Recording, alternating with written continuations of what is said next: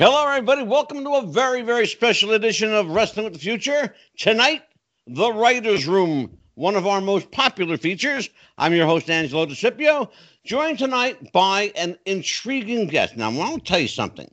There are women who have made their mark in the world of pro wrestling, and there are women who have forged the way for others who made their mark. Tonight, we have a trailblazer, Jeannine Mjoseth. I hope to God I'm saying that name right. No, it's actually Mjoseth. There you go. I knew I was going to get corrected. I imagine that your last name gets massacred from time to time too. Yeah. Oh my God. Absolutely. But you know this lovely young lady better by her alter egos, Lady Maxine, Mad Maxine. We're going to talk about all three of these individuals. This trinity called Jeannine. We are doing a little different tonight for Wrestling with the Future tonight. And if you know the show, and apparently by the numbers you do, you're used to seeing Dan the Man and Big Ben Scala. With me, I'm flying solo. This is a new venture for me, a new show. We call this show The Writer's Room. We've done quite a few of these with Nikita Brezhnikov and Scott Teal, of course, Christine Nordstrom, and as well as Kenny Casanova. Great writers. And tonight, Jeannine Mad Maxine joins them. I will get your name right. I swear to you, I'll get your name right before the show is over. So let me just, I'm already having fun. Let me just tell you, but Jeannine is a former journalist, independent art curator, and professional lady wrestler, better known by her ring personas, Mad Maxine and Lady Maxine. And we'll talk about all three of these people later. During her time served in the World Wrestling Federation, she sported her trademark, green mohawk, and was trained and managed, incidentally, by the legendary Lilian Ellison. You know her better as, and the world knows her, quite frankly, as the Fabulous Moolah. And after retiring from wrestling, she pursued a career in journalism, worked as a science writer for the National Institute of Health, and is particularly the Institute on Aging and the National Human Genome Research Project. We're going to talk about that tonight. I'm really curious how she got into this, and we're going to talk about the book. The book tonight is you have to find this book. It's available on Amazon. It's the Chronicles of Mad Maxine, and let me tell you a little bit about it. It's the story of a one-woman story of training to be a professional lady wrestler at the Fabulous Moolah School in Columbia, South Carolina. The novel is set on a 30-acre farm, of course, in Columbia, where it's a fictionalized account. We're going to talk about that word, fictionalized. Where it's a fictionalized account of one woman's experience in the mid-1980s, becoming skilled at the flying head scissor. Remember that one? The soaring suplex. Nobody even remembers these moves anymore. And, of course, the albeit still used common everyday body slam.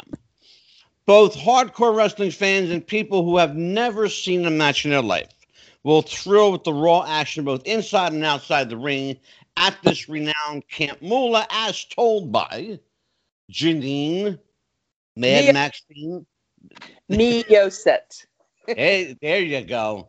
I will get this. I swear to you, I will get this tonight. So, first of all, welcome to the show. Thank you. I wanted you on because I'm hearing a lot of crazy things about this book. It's interesting, Jeannine, and we're going to hit it right out of the box. The book is a fictionalized account. So it says, however, my research tells me otherwise. You and I know a lot of the same people. You and I worked for a lot of the same people, in fact. One of the things I was struck by, and if anybody knows your story, they know that you did, in fact, train with Moolah. She did, in fact, manage you. And she put a great deal of stock in you. You were one of her standouts. why call the book a fictionalized account when essentially it's autobiographical? Well, those instances where you've gone to a party and the perfect comeback to something that somebody said occurs to you later after you've left the room, you've gone home. It's Yeah. like the perfect comeback. That's kind of how the book is. There were a lot of things that happened that were based on what actually happened in the book. But there are a lot of things that I just completely made up, and because they moved the action forward. Sure. I prefer fiction, so prefer to read fictions, and I just am not as interested in something that's just a straight, take. So I figured given that wrestling is kind of a gray area itself, Oh it's boy. it everybody knows that wrestlers get hurt all the time. Sure. There's a lot of pain involved when you get into the ring. You learn how to deal with pain, but there's a lot of entertainment aspect to it too. So I figured it was within my creative license to explore that gray area. Some of it's for Fair enough. real. Sure. Some of it is not. Fair enough, and that's a very good explanation for it. Why not then? Why not just go with the route of so many other wrestlers turned authors and write a straight shoot, or half shoot as an autobiography, or just like a lot of people do, just make shit up. And we know it happens. You and I know that's 90% of all wrestling books are bullshit. Oh, well, and we know that. Right, I didn't know that. No. But you're telling everybody, look, my book is mostly bullshit because I made it up. I would say, it's a very. Oh, Maxine, Jeannine froze up on us. Oh, there you go. There she is. Oh, you froze up. You're back. There we go. Yep. Terrific. So we got it all, though. We're good. It's interesting. One of the people we had on the writer's room previously was Scott Teal.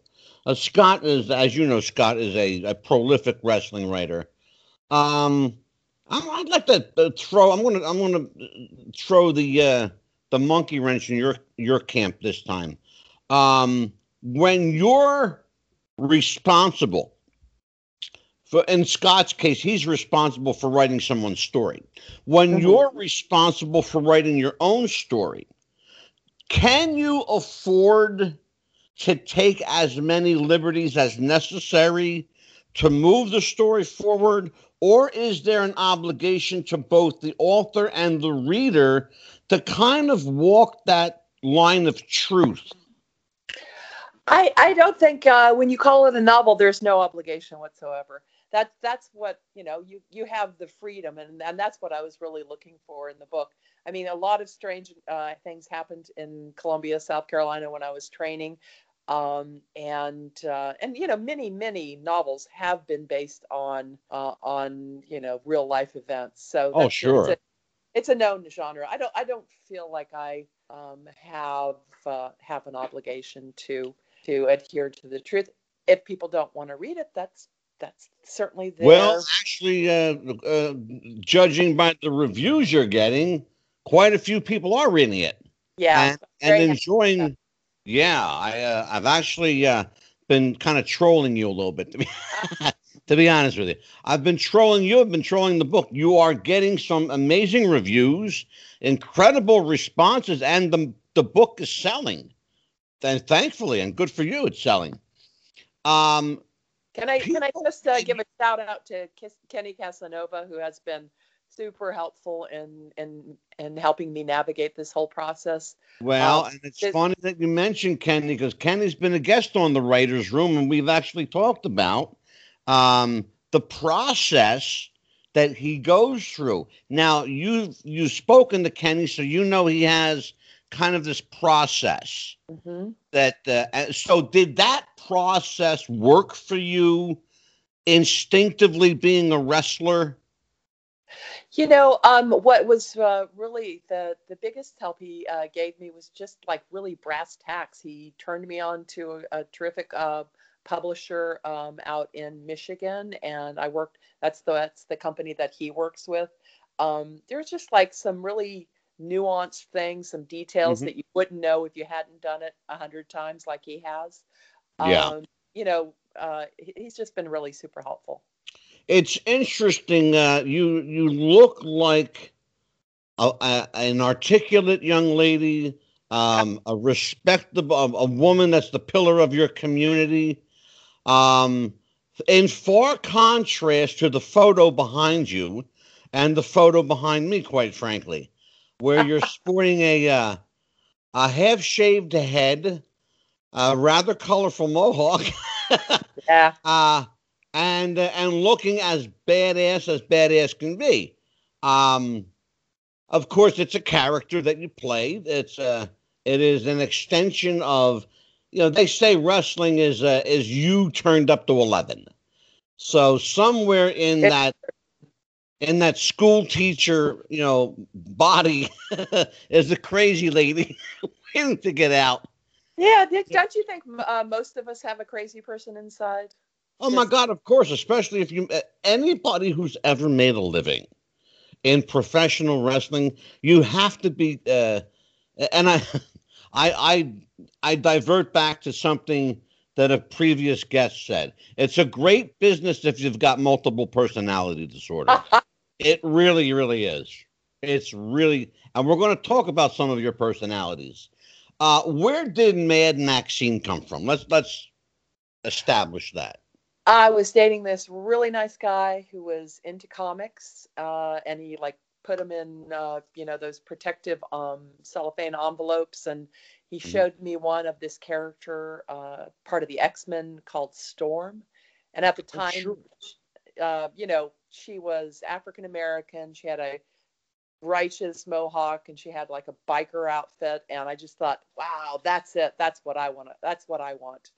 And I always really enjoyed the Mad Max movies too. So I just thought, get a Mad Maxine thing going. But when I first got to Columbia, Moolah said I needed, I had short hair, and she kind of reached over and grabbed my hair and said that I needed to grow it out, and so I could be like all the other wrestlers that she had. I mean, they were, beautiful young women, and they were slender, generally speaking. And, Right. but when I saw that comic, I just thought that's the one for me. And I did not talk to her before I did it. I found somebody downtown to give me a mohawk. Group of friends who were all trainees went over with some bottles of bubbly, and we just made a party of it. And There you go. it's really fun. It was really fun. It was, 1980. I guess that would have been 80, like the end of 84. And, it was Columbia, I'm sure, has grown up a lot since then, but it was a pretty small town. It has.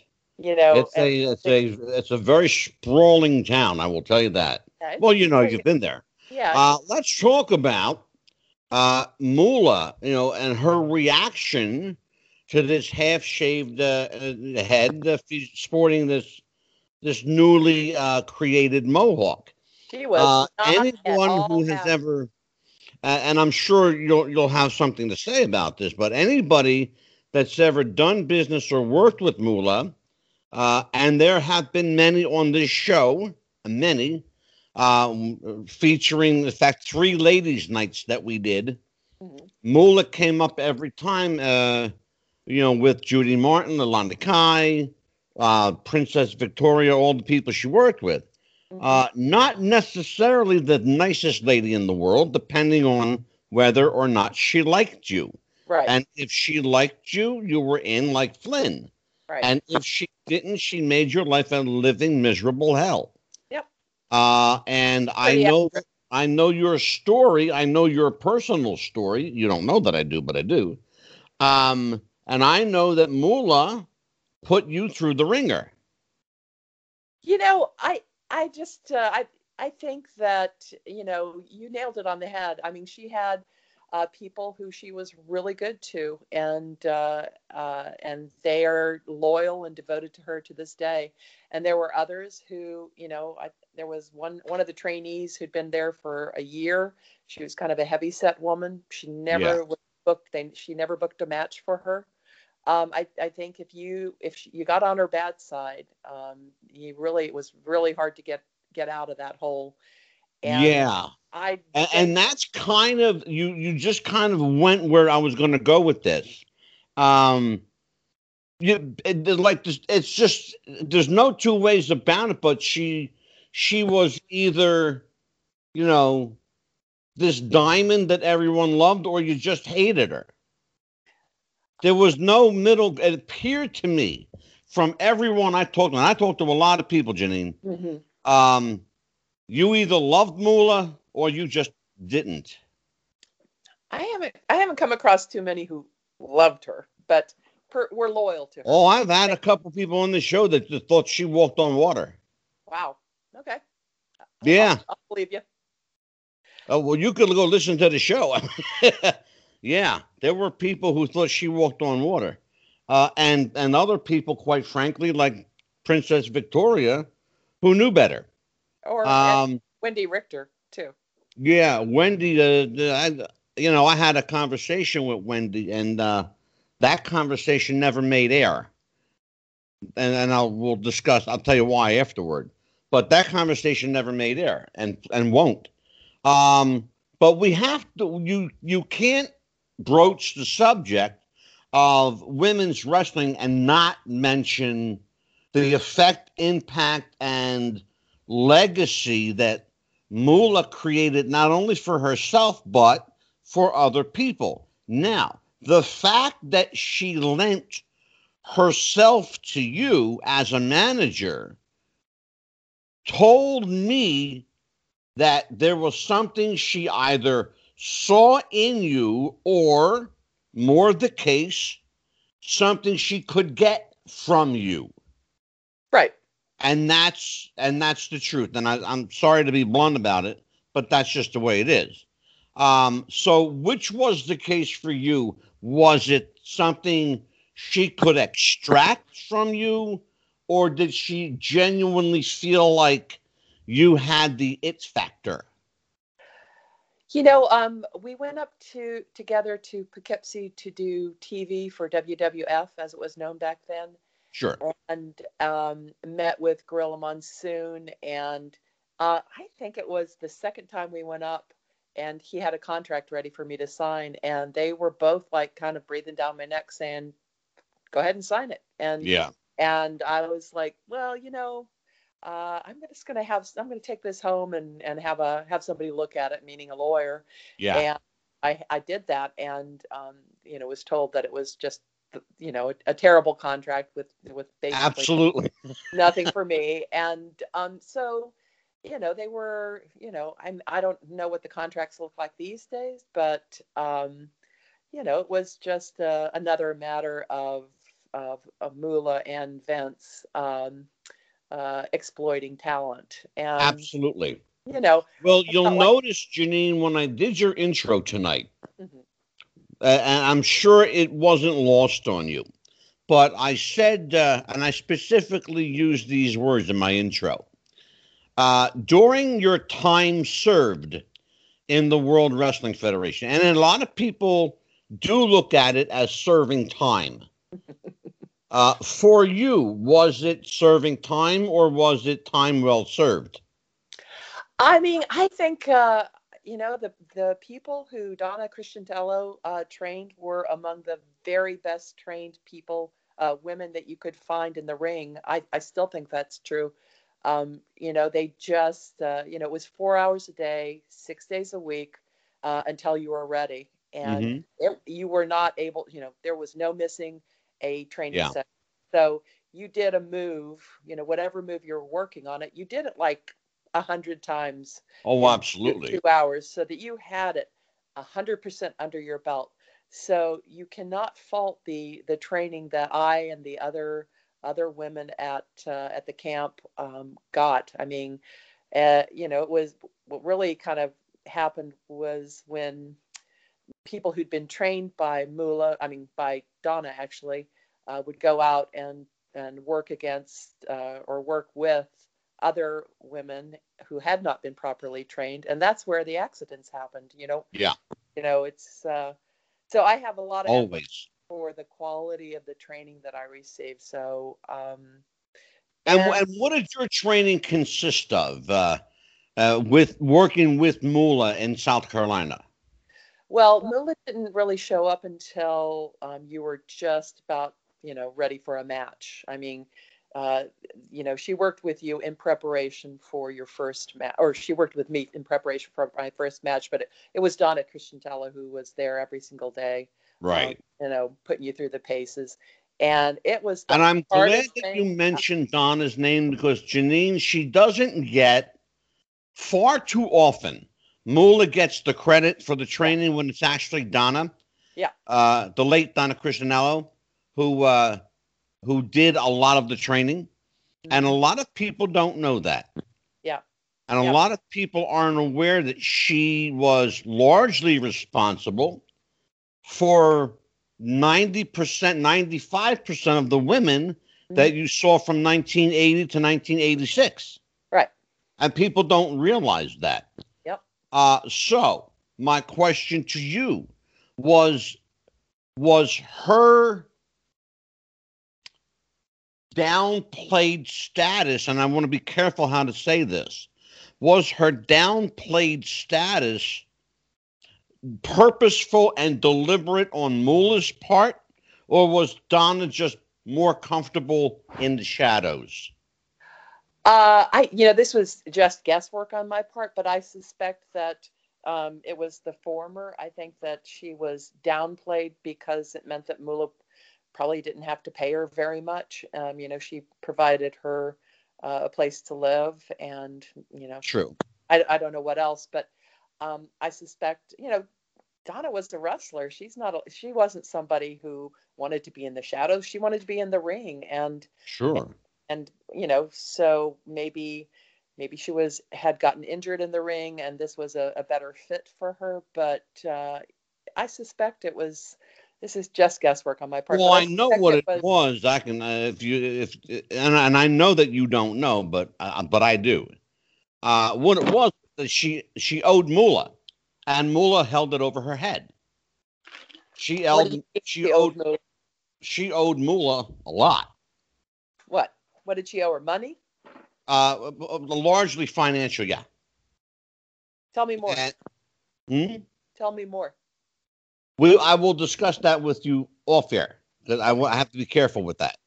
All right. But I do know that she owed her some financial, a lot, in fact, and Moolah held it over her head.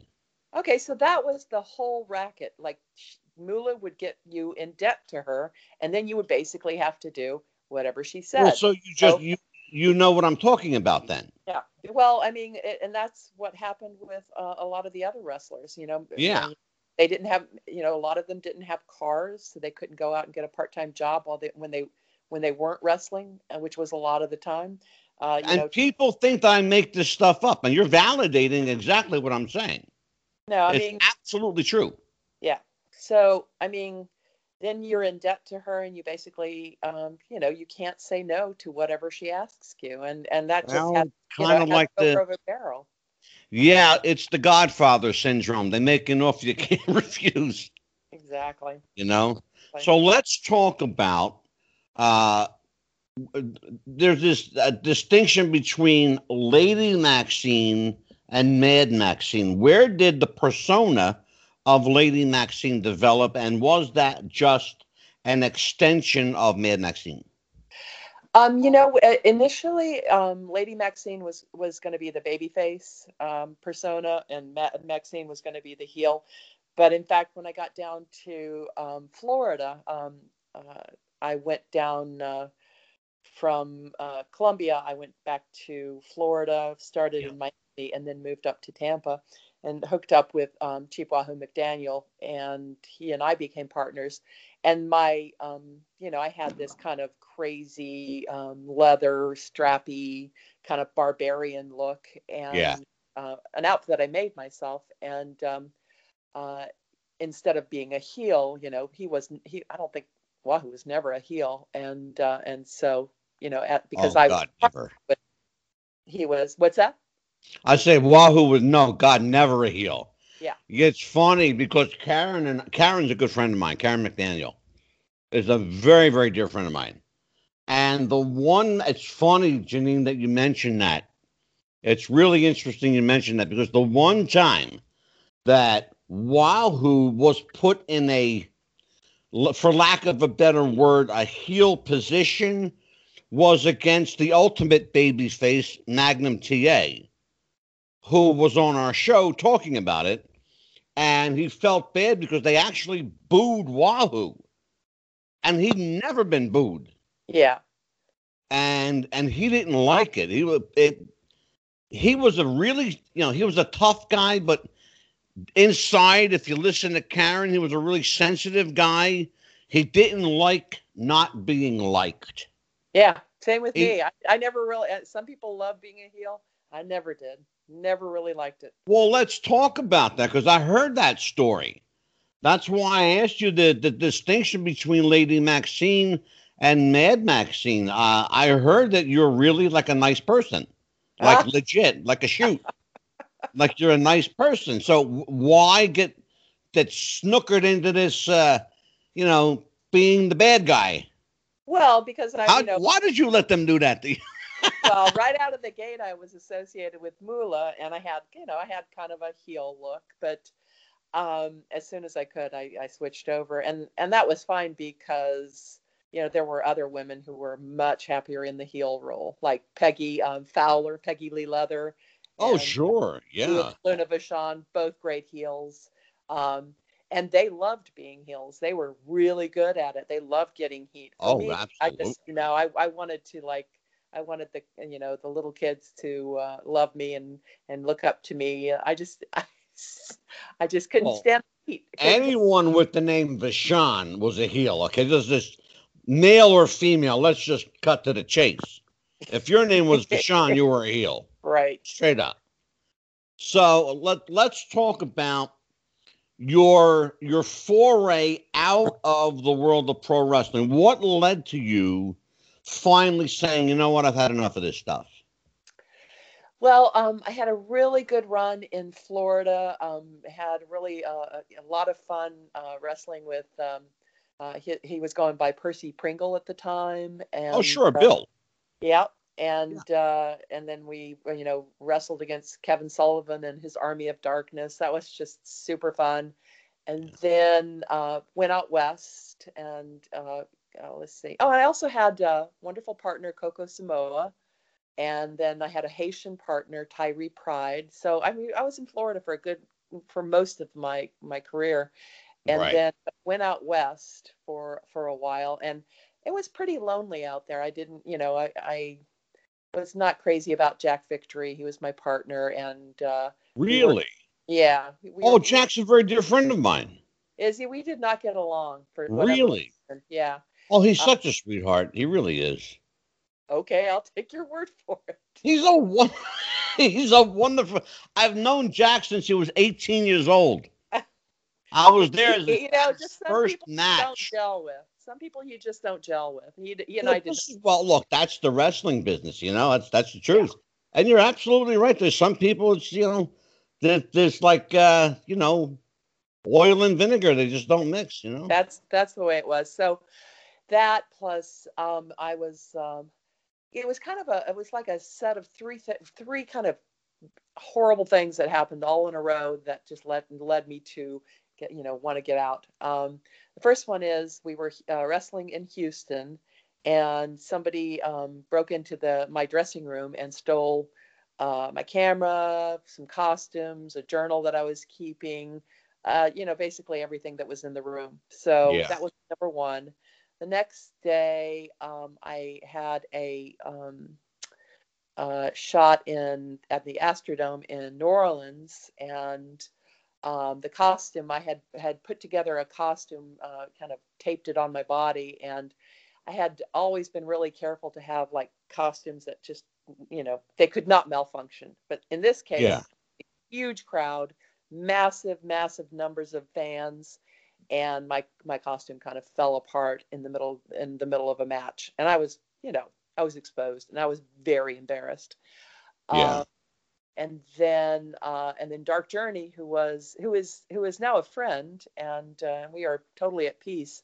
Mm-hmm. But I was pretty embarrassed about my outfit falling apart, and I potatoed her, and then she retaliated and gave me a really hard kick to the crotch, and You and got a receipt for it. Yeah. yeah, I did. And it was really, and that was, for me, that was just like the moment of no return, the point of no return. It was like I got in my car, went the wrong way, over a bridge heading home to Baton Rouge, and I was like, okay, I think I've had the whole experience. I think I'm done now. So Yeah. yeah, I was just like, I was just waiting for that kind of sign of like, okay, when is this going to be, I really Yeah. didn't want to just dip in. I wanted to have the whole experience. And I did. Absolutely. Absolutely. And you know what? At that point, you deserve it, you know? You did, and you also deserve to have a little peace of mind as well. So you heard me mention at the onset that you were formerly a journalist, Hmm. an art curator, a wrestler, um, a member of the National Institute of Health, the Division on Aging. I want to talk about that because that did not, just happenstance go by on me. I thought to myself, interesting. So she's smart on top of all this too. So let's talk about how you forayed out of wrestling and into which came first, writing or wrestling? Writing. Writing Okay, from so when let's I was a little kid. I always wrote stories when I was small. so how do you give up your pen for spandex? Well, I intended to I what I was I wanted to write a story about it, but I didn't want to write a story where I just like went in and stole people's, stole. I felt like I wanted to like have the whole lived experience. And so I could tell a story about it, but not the story of like, oh, is it fake? Is it not fake? That Yeah. kind of like was not the interesting part. The part was interesting was, how people lived and what it took to become a wrestler, because I Hmm.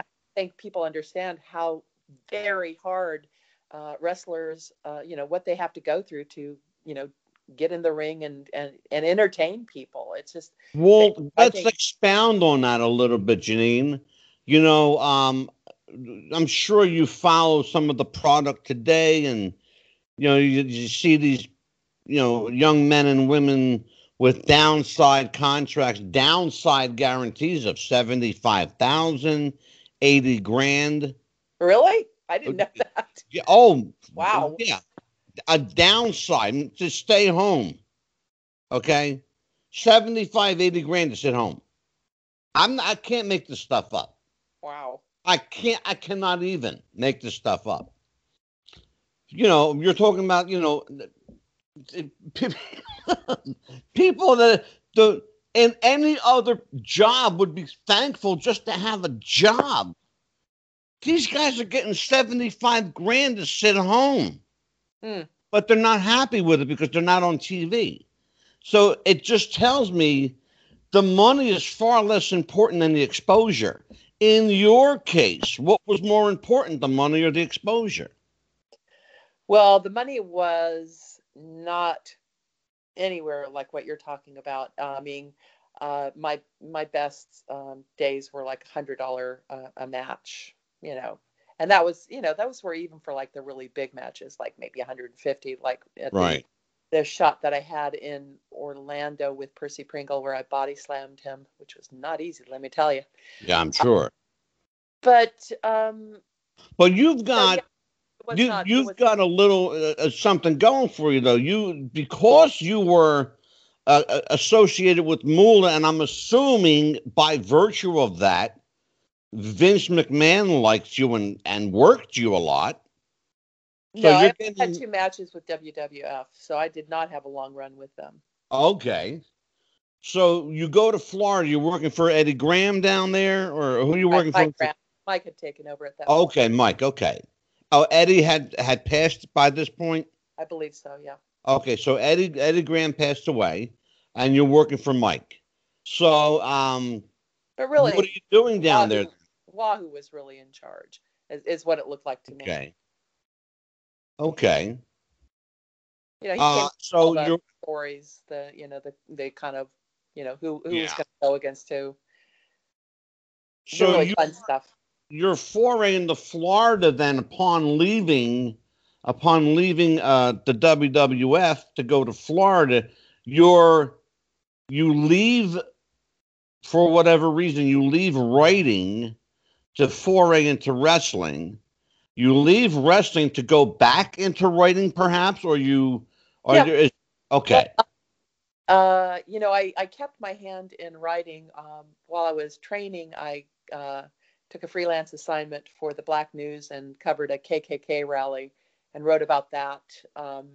Took photos and wrote a couple of articles for the newspaper. And then they actually ended up hiring me as the managing editor of their group of 6 newspapers. Mm-hmm. And then that was, it was just a way to keep active. And from there, after I got out of wrestling, I moved to Boston and worked for another Black newspaper, the Bay State Banner, which was the nation's oldest Black newspaper. And, and eventually moved back to Washington, D.C., where my sister lived, and kind of started doing more journalism up there. It's interesting you mentioned Boston. Just 2 nights ago, we had actress and author Christine Nordstrom on the show. I heard part of that. She was really good. Yeah, she's a really fascinating lady. Fascinating. So you spent a little time in Boston. Did you live there? I did. I lasted less than a year.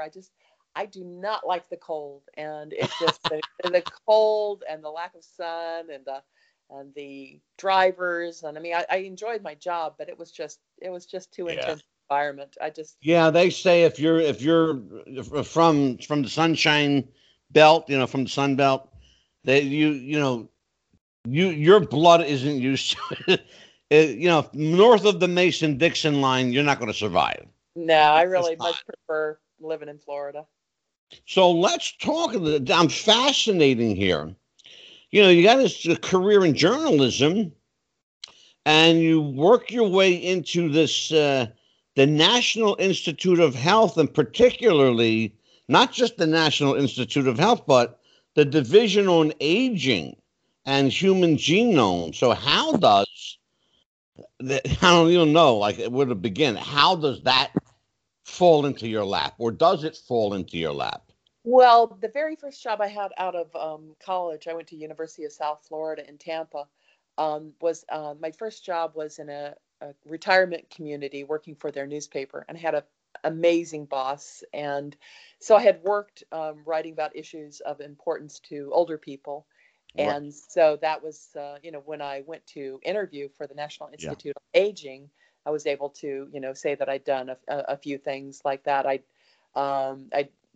helped get an Alzheimer's disease support group going at my first job. And, there were some kind of things that I was very proud of, and had a really good run there. That was about 7 years.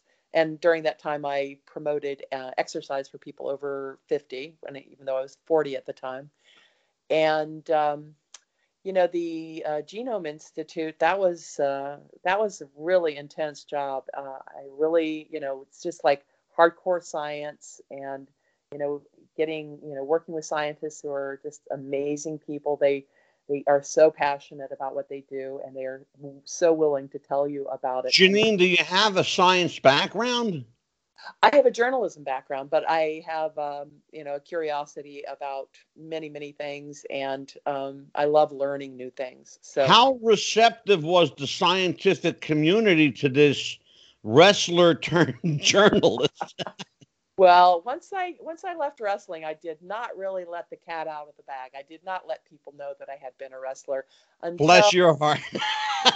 probably until like maybe five years before I retired, and then it was like, then I would like let it out.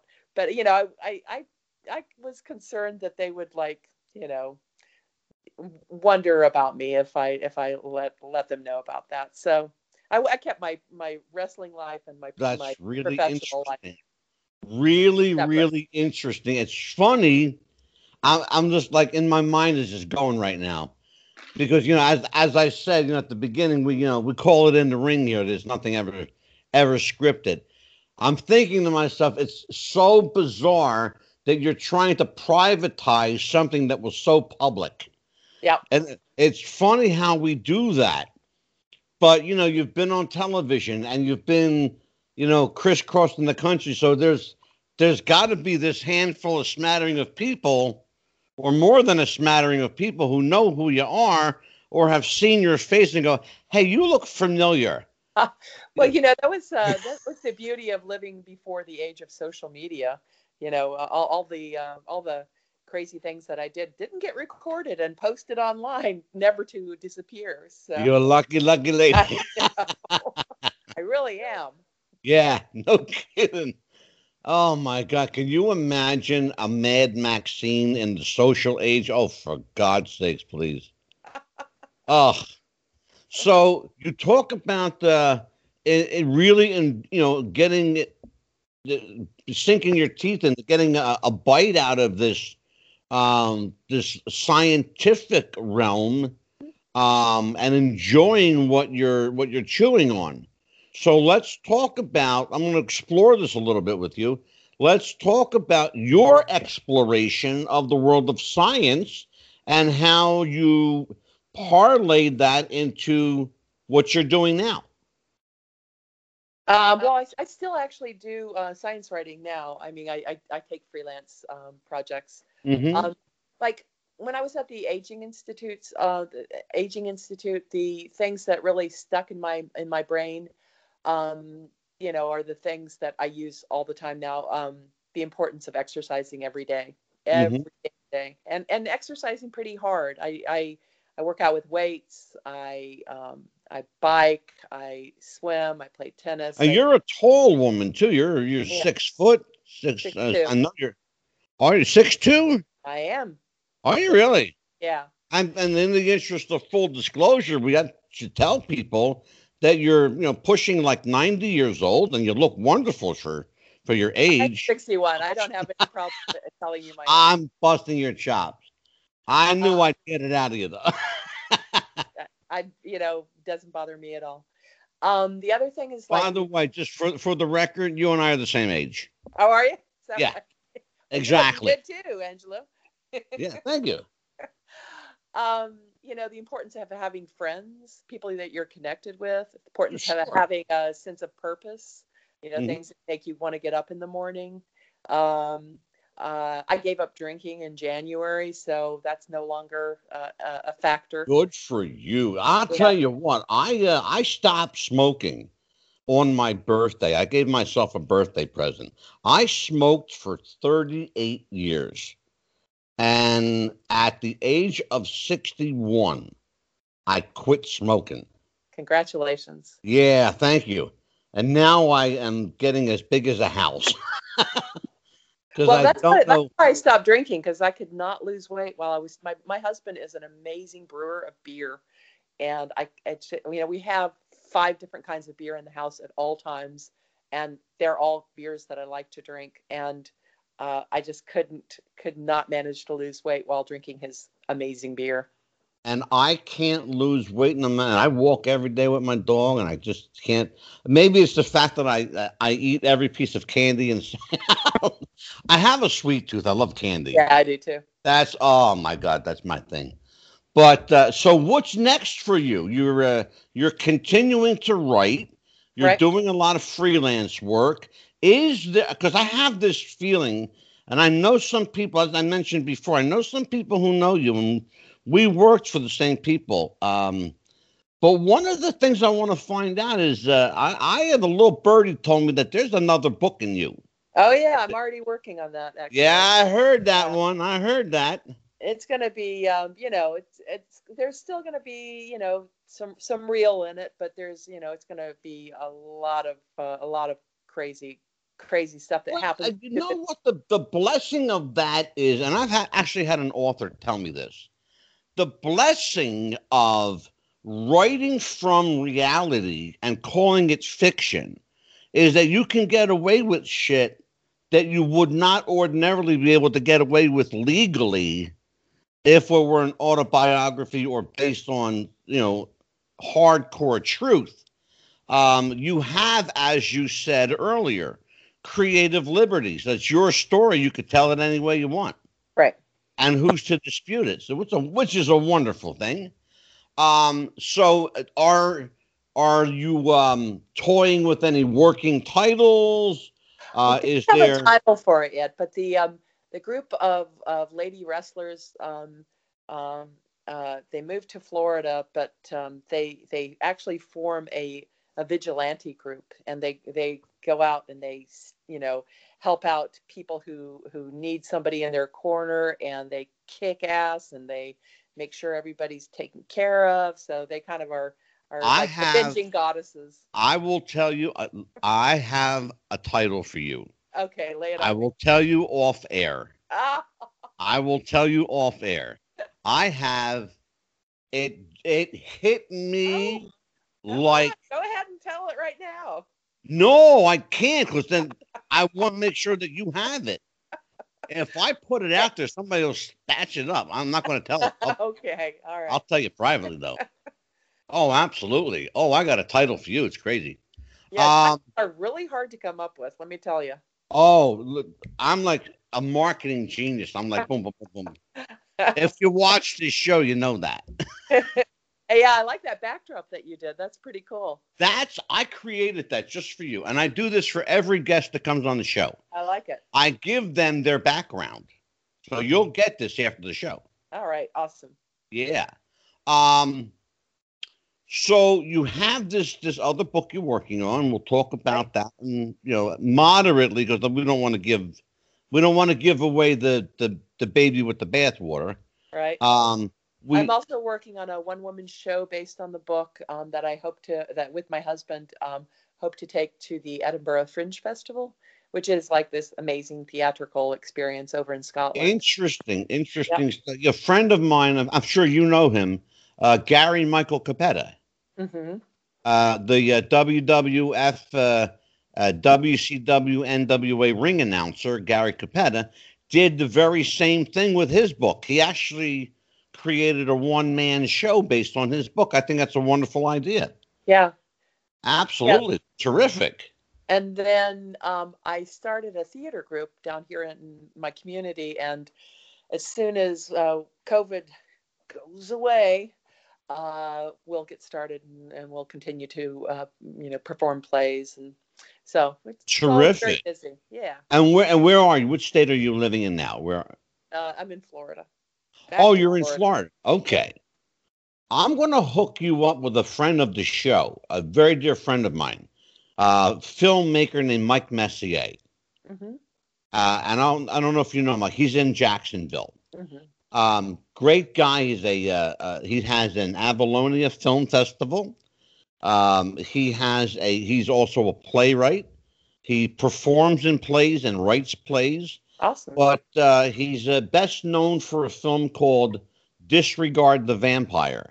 Mike Messier is a great guy, and I'm going to hook you up with him. Okay, sounds good. I'm gonna give you his number and all that when we get off the air. Okay. So we are approaching the top of the hour, and this is a 1 hour show. I do have to do a word from our sponsor because they pay the bills around here. Um, you're gonna love this one, so forgive me. Do you have sweaty balls or volleyball netty balls? It's time to make them ready balls. The Manscaped.com Lawnmower 3.0 will do the job and clean your knob with their patented no-nick head so your head will function as desired. Just enter wrestling promo code Wrestling Future for a 20% discount. on your first order, and we will take care of the rest. That's manscaped.com. Wrestling Future is our promo code for a 20% discount. Your balls will thank you, and so will we. Sorry to have to do that to you. That's all right. I was expecting it. There you go. So let us get to Jeannine and tell everybody where they can find the book, where they can find you, how they can hit you up on social media and follow your appearances. Sure. Well, a lot of people, prefer to have the book signed, so people can get a book from me directly via PayPal. Oops, sorry. Let's see. Hold on for a quick sec. Oh, PayPal. It's just PayPal at my last name, Mjoseth. Or Venmo, Jeannine Mjoseth. I have a hard-hitting advice from Professional Lady Wrestler on Facebook page. You can just Google Mad Maxine. It'll come up. Okay. Yeah. So. Terrific. Yeah. So. Very. All right. So, and do you have like Instagram, that sort of? I don't really do. I have an Instagram page, but I don't do all that much with it. Okay. Not as active. Pretty much Facebook and Twitter, that sort of thing. Yeah. Okay. All right. Well, I want to tell everyone the book is The Chronicles of Mad Maxine. It is available on Amazon. I encourage everyone to get the book. It is an amazing read. If you are a fan of professional wrestling, you will love it. If you are a fan of female professional wrestling, it is a must-have. You will not put it down. And I want to thank you for being with us, Jeannine Mjoseth. Mjoseth. There you go. And I got it. Mjoseth. All right. Mjoseth. See that? I got it. Pretty close. I told you I'd get it before the end of the year. I want to thank you for being with us. You are cordially invited back to join us. I would love to have you back when I do Ladies' Night again. I'd love to have you with Princess Victoria and Judy Martin and Casey Carlisle and really like dish the dirt. I'd love to have you back. Sure. So there is an invite there. So for Wrestling with the Future, for Jeannine Mjoseth, I got it. Hot damn. I'm Angelo DeCipio. Take care. Happy wrestling, everybody.